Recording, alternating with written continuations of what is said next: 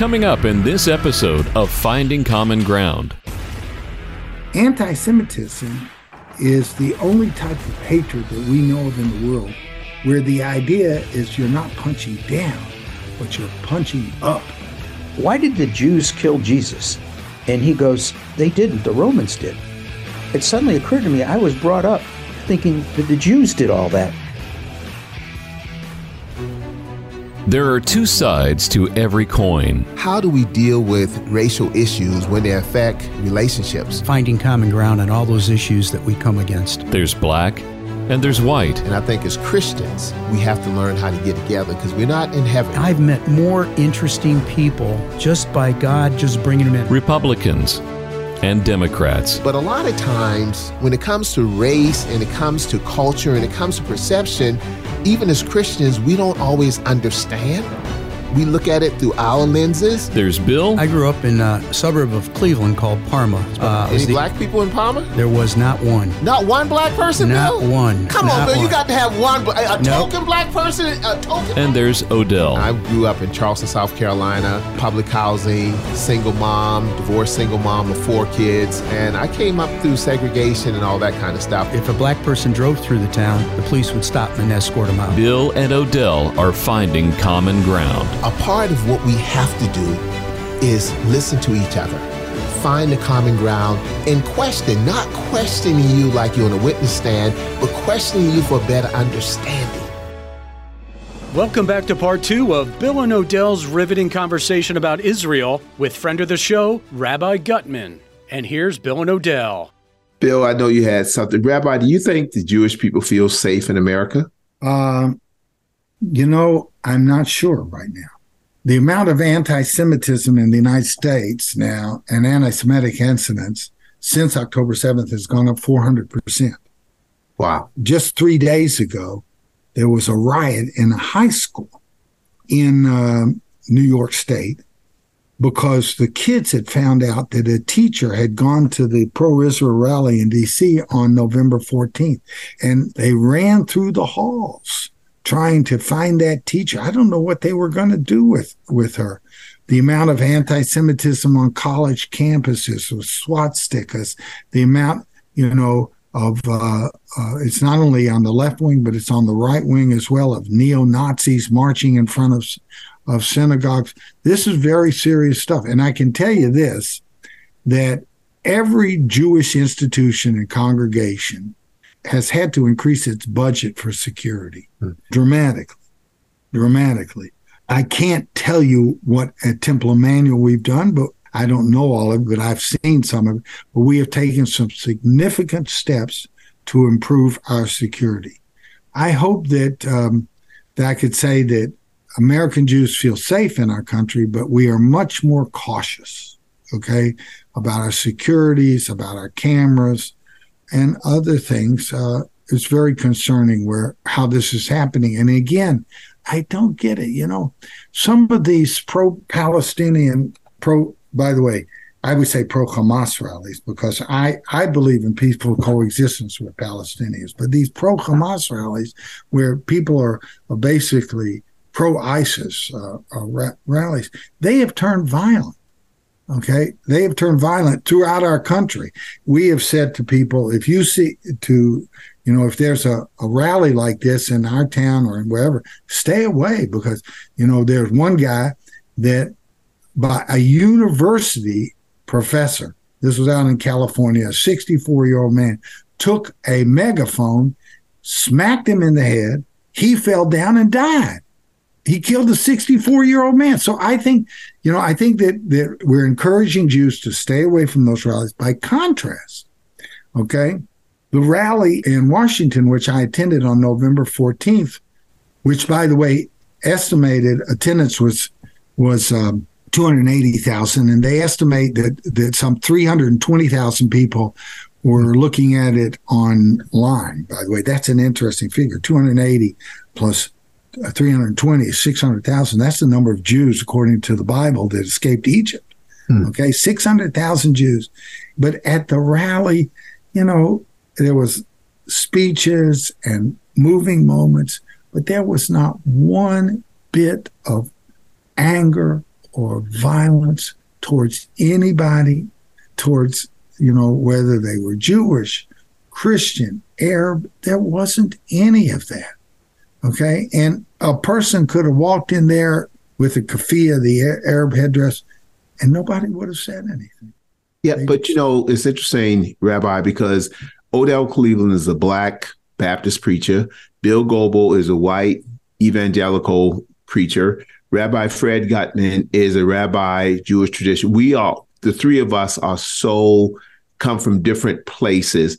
Bill, what are your friends saying behind closed doors? Odell, what's your friends saying behind closed doors? Rabbi, what's your friends saying behind closed doors? Because it's very interesting when stuff like this happens, it's easy for everybody to go in their own corners.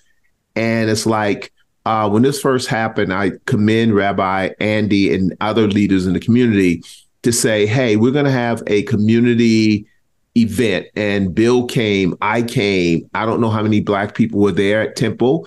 I don't know how many white people were there at Temple, because sometimes I still get confused between white person and Jewish person. I know the difference, but I'm just saying, you see a Black, good looking Black man, you see me coming. But, I don't know if a white guy is a Jewish guy, or, so Fred, Rabbi, help us understand, how did the Jewish community feel about their Black brothers and sisters, their white brothers and sisters? Because a lot of times it's very easy for all of us to say, all of the Black people a certain way, all of the white evangelicals a certain way, all the Jewish people a certain way. And it's so hard to find that common ground. And something you told me years ago when we were traveling to Israel, you said, Odell, we're building relationship and bridges now, so when something happens, it's already built. And I remember you teaching me that years ago, sir. And thank you for teaching me that. Yeah. No, I think we have to be very careful not to paint the other with a broad brush. Okay. In the South, people always think that the African-American community is a monolithic community. That is the biggest fallacy in the world. Other than Jews, the only people I know of that argue more amongst themselves are the African-Americans. It's true. I'm sorry. I'm just trying to tell the truth as I see it. Someone says, well, what about this Jew who is pro-Hamas or pro-Palestinian? I said, well, that probably speaks well of us. We have people that disagree. They are a very small minority, but we don't kill them. Wow. Okay. We don't kill them. Wow. And a lot of times they're sitting with us at our Thanksgiving dinner, which I call the annual American turkey sacrifice. Okay. Like my kid in preschool was taught a song, something about, aren't you glad you're not a turkey on this Thanksgiving day? Something like that. Yeah. Well, I am. Okay. And people tend to paint a broad brush with evangelicals too. Okay. And I'll tell you how that's in general. And the Jewish community does too, because, a lot of the fear in the Jewish community is that evangelicals are just being nice to us in order that we might convert in the future. Wow. And that's not true. I mean, there are people like that in the evangelical community, but that's just not true. Now, the first trip that we went on together, I picked up a phone.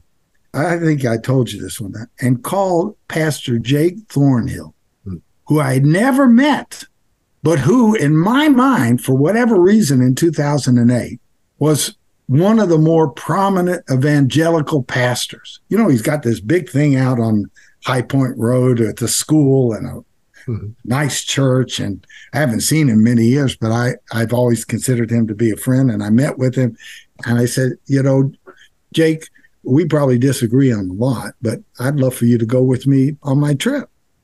Okay. And he did. So I think that this is a very important thing. Now, when it comes to Jews, this will surprise you. When I grew up in Nashville, Tennessee, there were white people, there were Black people, and there were Jews. Now, Jews of my generation did not grow up thinking they were white. Really? And now, maybe my grandchildren do. Wow. And we have been the beneficiaries of a certain amount of white privilege. But on the other hand, when I was growing up, At my high school, I would eat lunch with people, including a guy who became a United States Senator, Bill Frist, who was very nice. We once had a debate in 1968 as to whether or not one should vote for Richard Nixon or Robert RFK. He hadn't died yet. He hadn't been assassinated. Bill was a good guy. When he was in the Senate, we reconnected. He was a previous majority leader, and I liked Bill. But the interesting thing about the school that I went to, and this was not Bill's fault by any means, was that at lunch, we'd all eat together and have a good time. When it came to the weekend, zero. There was no social interaction between Jews and white people on the weekend. The only place where there was in the arts, music but socially, there was a tremendous segregation. Now, this, my friends, is one of the things that the current ambassador dealing with anti-Semitism, Deborah Lipstadt, has pointed out in her book, that makes anti-Semitism somewhat different. Because most types of hatred and bigotry are designed to keep the people down. Okay? All right. I want to keep the immigrants down. I want to keep the African Americans down. Stay in your place. Blah, blah, blah, blah, blah. Okay? Anti-Semitism is the only type of hatred that we know of in the world where the idea is you're not punching down, but you're punching up. Because you perceive, and most times this is not true, you perceive that Jews are in charge of the newspapers. You perceive that Jews are in charge of Hollywood. By the way, Jews did well in Hollywood because that was one of the few places, again, I mentioned the arts, where there was no restriction, no prejudice. By the way, a lot of the Christmas songs that you people sing were written by Jewish folk. I'm dreaming of a white Christmas. You know who wrote that? Irving Berlin. Good Jewish guy.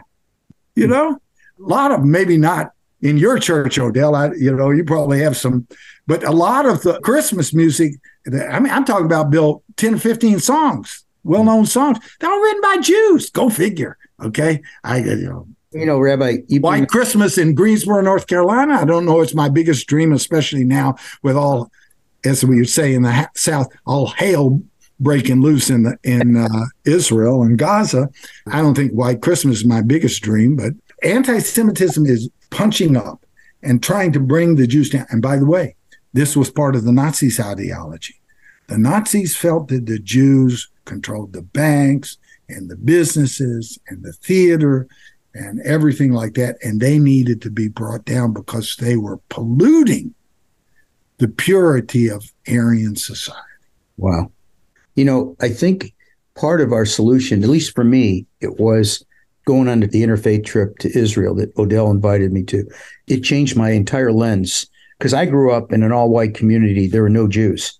They all lived on the east side of Cleveland. Not many blacks either, Rabbi. Not many blacks. I think it was one. Yeah, we imported one for a day, and then we took it out of town. But, my point is that I never grew up knowing Jewish people until I started working, and then I would meet them, and you were right. We would not socialize, okay? And it wasn't until I met Mark Talsman at working for Charlie Vanek that I started socializing with him. And I knew the Jewish culture. I was brought up Roman Catholic. So, it's interesting. Jed Corman worked for me when I came down here. He was Jewish and his first Jewish person that ever worked for me. So I got to know Jed really well. And so we were out having a beer and I said, Jed, why did the Jews kill Jesus? And he goes, they didn't. The Romans did. It suddenly occurred to me, I was brought up thinking that the Jews did all that, and it was the Romans. And it started changing my lens and saying, man, what else have I missed? What else that I don't understand? What else can I learn from Jed? And so when I went on the culture trip, it really, really opened my eyes, in meeting Ron and Victoria and the whole team that went there, the rabbis, Marilyn, and Dory and I both just became embedded with the Jewish community in Greensboro. We just love it. And, we do with Lenny Sammet, we do the thing before Shabbat, we affectionately call it Smoking Jews and One Gentile. We'd have fun with that. And I just feel more than a fellowship. I feel family when I'm around you folks. And Odell, I know I said you folks, but I feel family. I'm looking at two family members. I'm not looking at a Jew and a black man. I'm looking at family members. And Odell, maybe we have another brother. We do. Me and him, we've been rolling for a while. But I think to point of what Bill said, and I'm going to give Bill back to Mike, we could very easily get offended about anything. He said, you folks or you people. Leave that alone. Leave that alone. Allow us space with a big reverse gear that if we say the wrong thing or something like that, that's okay. We're going the right way, even though we may strip the gears or, trying to adjust the gears and the stick shift and you hear some grinding because Bill is a good brother. Bill is a good brother. And what our relationship has done, Rabbi, just like mine and yours, is give each other space to work through our own bias, prejudice, and stereotypes, because a lot of times we don't know what we don't know. So yes, Bill Goebel is another brother from another mother, and he's just good people. And he didn't understand a lot of it, and I didn't understand a lot, and you didn't understand a lot. But Rabbi, you put these trips together, though. You were the one who convinced leaders to say, hey, guys, come to Israel, and we're going to go to River Jordan, where you all believe, baptized, and we don't, but we're still going to celebrate what you believe. And I thought that was so powerful, instead of let's argue over what we don't believe. Yeah. You know what? I have to tell you that as a Jew, the most meaningful Christian site in the Holy Land is the Garden of Gethsemane. Okay. Now, let me tell you why. Okay. Because it's kind of interesting. Bill, before I do that, I just want to say, I think, if you look in the Gospels and you read them very carefully, it's clear that the Romans had killed Jesus. Okay. I mean, from the titular king of the Jews above his head. But in the Garden of Gethsemane, I assume they took you there, Bill. I know I've been there with Odell twice. But in the Garden of Gethsemane, you've got these old olive trees. Yeah. Okay. And the old olive trees are interesting because down at the bottom, there's shoots coming out. Okay. And what is it? Isaiah 2, the shoot will come forth from the stock of Jesse or something like that. And the interesting thing about that is that those olive trees, they grow and they rot out as they get older, but the shoot comes up, okay? Now, what that means, if you think about it, is that the organism doesn't die, just a part of the organism.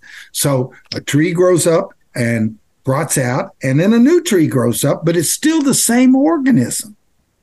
So in the Garden of Gethsemane, one time I was teaching this, and I think it was Sid Batts, Reverend Batts said, Fred, do you realize what you just taught? He said, we're walking through this garden with the great-great-grandsons and granddaughters, I guess if trees are gender specific, of the trees among which Jesus walked 2,000 years ago.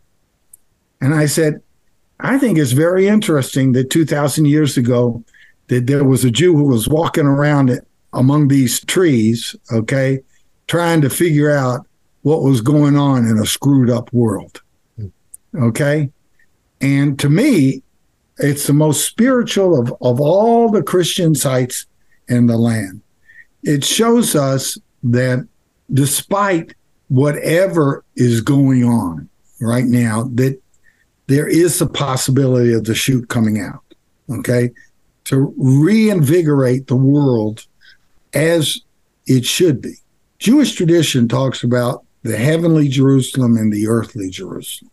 And in my speeches at the Moral Monday rallies in Raleigh, I used to say, there's a spiritual Greensboro, spiritual Raleigh, spiritual North Carolina, and then there's the North Carolina the way it is. And our responsibility is to work together, okay, to bring the earthly up to the heavenly. And the heavenly Jerusalem or the heavenly North Carolina is what our potential can be. Now, in 1996, I don't think you won't know this story, Odell. There was the school board had to sue the county commissioners because they didn't have enough money. And I was walking around the hospital visiting folks, and a guy, one of the administrators came from the hospital, came up to me and said, "Are you the rabbi?" I said, "Yes, I'd only been here a year and a half." He said, "Well, we just interviewed a guy that said he wasn't coming here because of the school board and the county commissioners." He said, "The education system seems to be terrible here, and the only option for his kids is to put his 3 kids in private school. He's going to go someplace else." It was at that time that I called up Bishop Brooks, okay? And I called up Howard Chubbs, and I called up I think Sid Batts was here, the guy from Holy Trinity, First Baptist. We had 6 ministers who met in First Baptist Church. 5 ministers and 1 crotchety Jewish rabbi. By the way, that never makes sense to me, Jewish rabbi. I never met a rabbi who wasn't Jewish. Okay, you know, You ever met an Irish one? I don't know. The chief rabbi of Ireland is still Jewish. Okay, but anyway, and we met, and then we said, "This has got to stop. This is hurting our children and hurting our communities." And then the next thing they did was we had a meeting at First Baptist where 66 clergy came. And we laid out the situation before them. And we said, here's a list of the people on the county commissioners and on the school board. And we have to get them together. Whose congregation is this person in? And this minister said, he's in my congregation. Okay. And we said to him, you got to call him up and put some muscle on him. Okay. Go see him. Okay. And I'll remember this. I told this to Louise Chubbs recently, about 2 weeks ago, because I ran into her. And Howard Chubbs of blessed memory, you know, he had this really low voice. He said, "Fred, in our community, we don't do it that way." He said, "Howard, what are you talking about?" He says, "Well, Bishop Brooks and I, George and I, are calling the African-American members of the county commissioners and the school board into my office. We are summoning them, and they will come, because if they don't, they will have to face the wrath of God." Okay. Whoa. Now, the white people, we went and visited, okay, you know, and called them on the phone. Chubbs and Brooks summoned them and put the muscle on them. And that was, along with Jim Melvin's influence, that was one of the reasons I got solved. Now, in terms of my worldview, okay, that shows that 2 things. Number one is that religious people have a lot of power. They rarely use it. But they have a lot of power in the South and in this community. Okay, the number of people that attend religious institutions is still pretty high. It might not be as high as it used to be, but it's. And the thing is, we have to find the way to work together. Yes. Right. And that's the microcosm is Greensboro. But on our world that we're going to leave our children and grandchildren, world has to find a way to come together. What Odell is the famous Martin Luther King line about people perishing? Yeah. Do you remember that? Yeah. What is it? It's one of those situations where we hang together or hang separately. You know, from that perspective. And it's interesting you mentioned Bishop Brooks. In 2 weeks, and I'll be sending you an invitation, we're going to be naming one of the streets here, Bishop George W. Brooks Drive, and big ceremony. 1,000 or so people are going to be here. So it's going to be a big deal, I'm hoping I'm in town. I'd love to come and tell jokes about him. Bill, as we move toward close, this has been such, from Gaza to just the whole idea, because we're all just people. And if we say Odell's black, so all black people are this, or Bill's white, all white people, Fred Jewish, all Jewish people, we have to get away from that. And Rabbi Guttman, I appreciate you. By the way, it's more than that. We have to say all Arabs are not Hamas. Amen. Go ahead. I'm sorry, Odell. No. You said it, Bill. Well, the rabbi's my favorite Eagle Scout. And, when we did the World Jamboree up in the summit, we have 34 different religions represented. And we're all under one big tent. And they have all a booth, and the Jews are next to the Muslims, or next to the Hindus, next to all the other congregations. And every morning they would get together and hold hands around that tent and pray for the safety of scouting and scouts.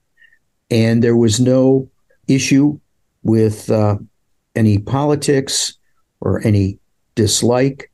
We were all focused on duty to God, duty to country, service to others, and then worry about yourself. And Rabbi Guttman, you've been doing that your whole life. But you're right, Bill. And Rabbi Bill Odell, what do we do when, yes, we learn a lot of things on grandma's porch?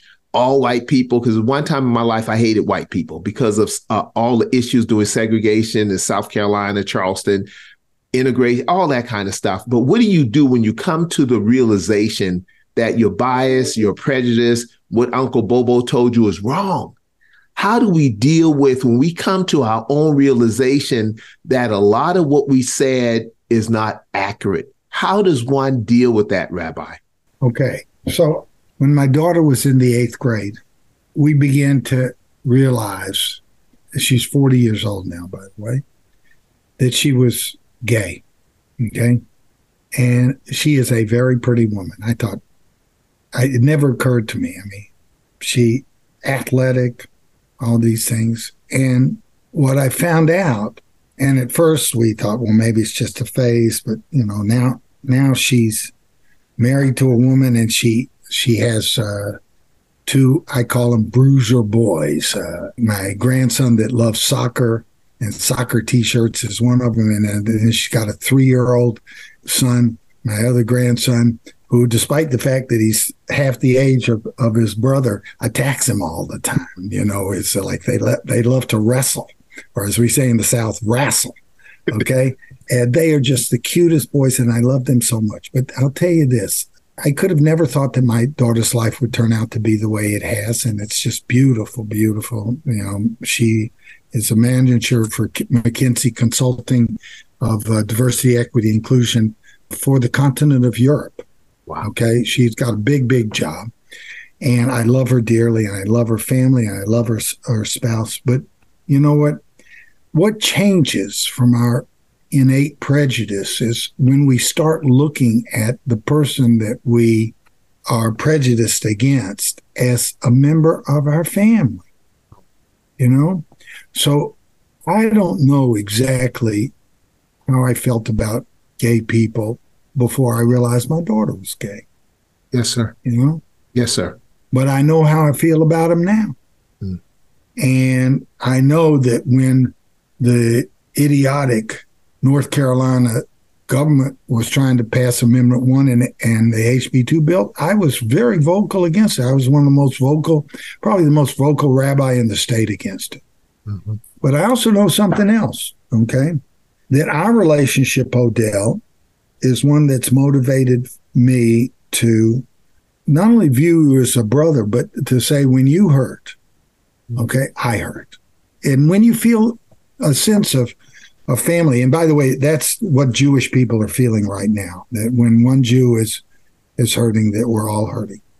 But when you view people as members of your family, you can't help but lose your prejudice and replace it with your love. And you can't help but lose your bigotry and replace it with compassion and justice. And that's a very key thing. I'll give you an example, okay? It's still the same. Cone Hospital did research on the number of people. Maybe now with Medicaid expansion will be the number of people that were coming to the emergency room according to, you and I have talked about this too, and you've been active in this, according to zip codes. Yeah. Okay. And we found a tremendous difference between the number of people that were coming to the emergency room from some particular zip codes. I think it was 09 or something. I don't remember or 07, and others. Okay. So I live in 27410. And there are not a lot of people going there. Right. And why is that? Because we have medical care. Yeah. But from the poor areas, people are taking their kids with asthma, flu, pneumonia. Okay. And that sort of, and by the way, most of them are African Americans and all of them are poor. Okay. They don't have the means that the three of us have. Now, that system has been going on in our county now for more than 50 years. Okay. And right now, if we want to talk about what we need to work on locally, and I know that you tried, Odell, to get clinics moved out into certain areas of town. Yeah. It's healthcare equity. Okay. And because the moment that we say, my brothers in this zip code don't have health care, and by the way, a lot of that had to do with Medicaid expansion. Okay. A lot of it did. It's not just African American, but 7 rural hospitals closed here in North Carolina because of the lack of Medicaid expansion. So if I'm a white guy living in rural North Carolina and have a heart attack, it might be 40 minutes before I get to an emergency room. By that time, I'm probably dead. So the idea is not only voting rights, but healthcare equity all across the state. This is something that is a social justice issue that we're not hearing enough about. I'm hopeful that in the next elections that people will talk about this more, because it is a civil rights issue. And it is an issue that when I see that child, my granddaughter in Atlanta was in the hospital for 8 days because of RSV virus. Okay. Her life wasn't threatened, but she was 7 days in an ICU. Okay. So we have to say, if we truly believe in what the Bible says, that we're all created in God's image, then we also have to be able to see the image of God in the evangelical, in the African American, and in the Jew, and the Muslim, the Hindu, the Arab, whatever.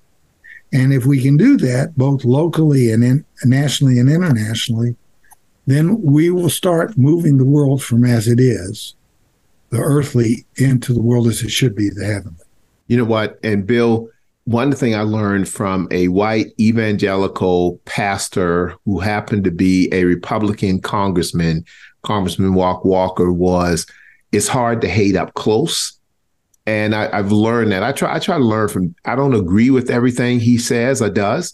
I'm sure he doesn't agree with everything I say or do, but I try to always eat the fish and spit out the bones, or as I say, white people say, eat the fruit and spit out the seeds.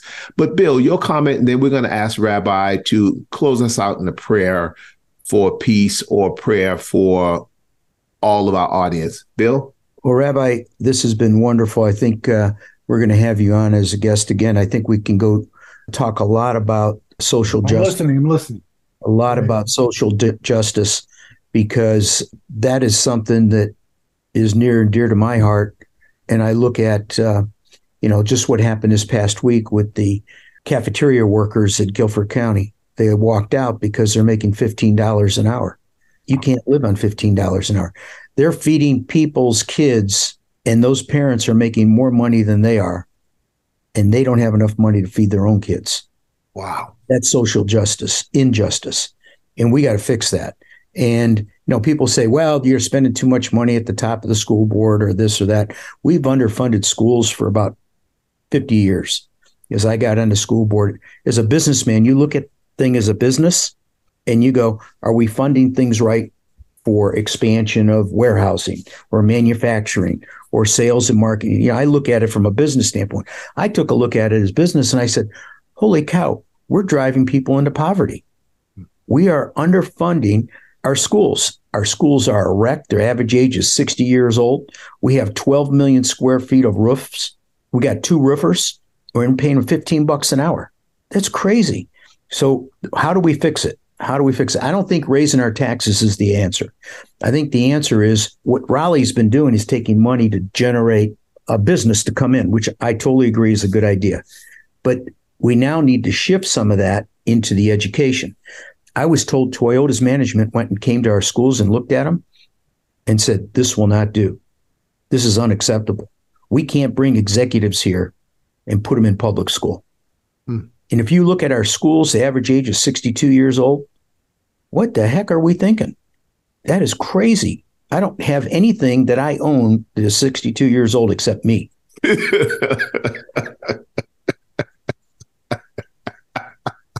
And at that age, Bill, we can't sleep through the night without having to get up to urinate. Oh, I'll tell you what. So we are really old. All right, we don't want to start talking about getting up in the middle of the night going and peeing, but Phil, finish your statement, then Rabbi will close us out in the prayer, sir. I'm done. I think we can have a whole nother discussion. I tell you what I've been thinking of doing. I'm going to talk to Whitney Oakley, the superintendent. I'd like to do a march from Greensboro to Raleigh with anybody that wants to join us from every school system that we go through, maybe with a covered wagon and mules, and walk to Raleigh and demand that they fund our schools properly. You know, by the way, during the McCrory administration, we were 49th in teacher pay. At one time, under Hunt, we had been 23rd in the nation. So we dropped down to 49th. But there was a good thing in that, because at least we weren't 50th. Who was that? South Carolina or Mississippi? Mississippi was 50th. So everybody could go around and say, yay, well, at least we're not Mississippi. Rabbi, we're not Mississippi, but we love our Mississippi brothers and sisters. Do you mind closing us out in prayer with ever I have a prayer tradition? I want to read to you today that I just got up and pulled it off my shelf. This is the most profound prayer, one of the more profound prayers I've ever seen. Okay? So here it is. Oh God, you have called us to peace, for you are peace itself. May we have the vision to see that each of us in some measure can help to realize these aims. Where there are ignorance and superstition, let there be enlightenment and knowledge. Where there are prejudice and hatred, let there be acceptance and love. Where there are fear and suspicion, let there be confidence and trust. Where there are tyranny and oppression, let there be freedom and justice. Where there are poverty and disease, let there be prosperity and health. Where there are strife and discord, let there be harmony and peace. Amen. Amen. Guys, love you both. So you could both tell your wives, the good-looking black guy said he loves you. So we're going to go with that. Yes. And regards to Bev, too. All right. See you, Rabbi. Thanks. Thank y'all you, be good. Guys, it's good to see you, and I hope I haven't embarrassed you. Now, listen, we love your true voice, because leaders have to speak out. You know, we all have to speak out. Guys, you all have a blessed day. Take care. Goodbye, everybody. Okay. Find Bill and Odell online at thecommonground.show. This podcast is a production of BG Ad Group. All rights reserved. This podcast is brought to you by Yes Weekly, the Triad's largest circulated and best read weekly magazine. You can also find us online at yesweekly.com and on Facebook, Twitter, and Instagram. Yes Weekly, your trusted news leader for local arts, entertainment, music, food, and more for nearly 18 years. Whether you're a big, medium, or small business, managing and growing the bottom line is important. Focus CFO brings the experience and financial acumen of a Fortune 100 chief financial officer to your company at a fraction of the cost. P&L help, internal reporting processes, or any business transitions or events. Focus CFO will help you and your team have a CFO in your company's back pocket. Focus CFO. Learn more at focuscfo.com.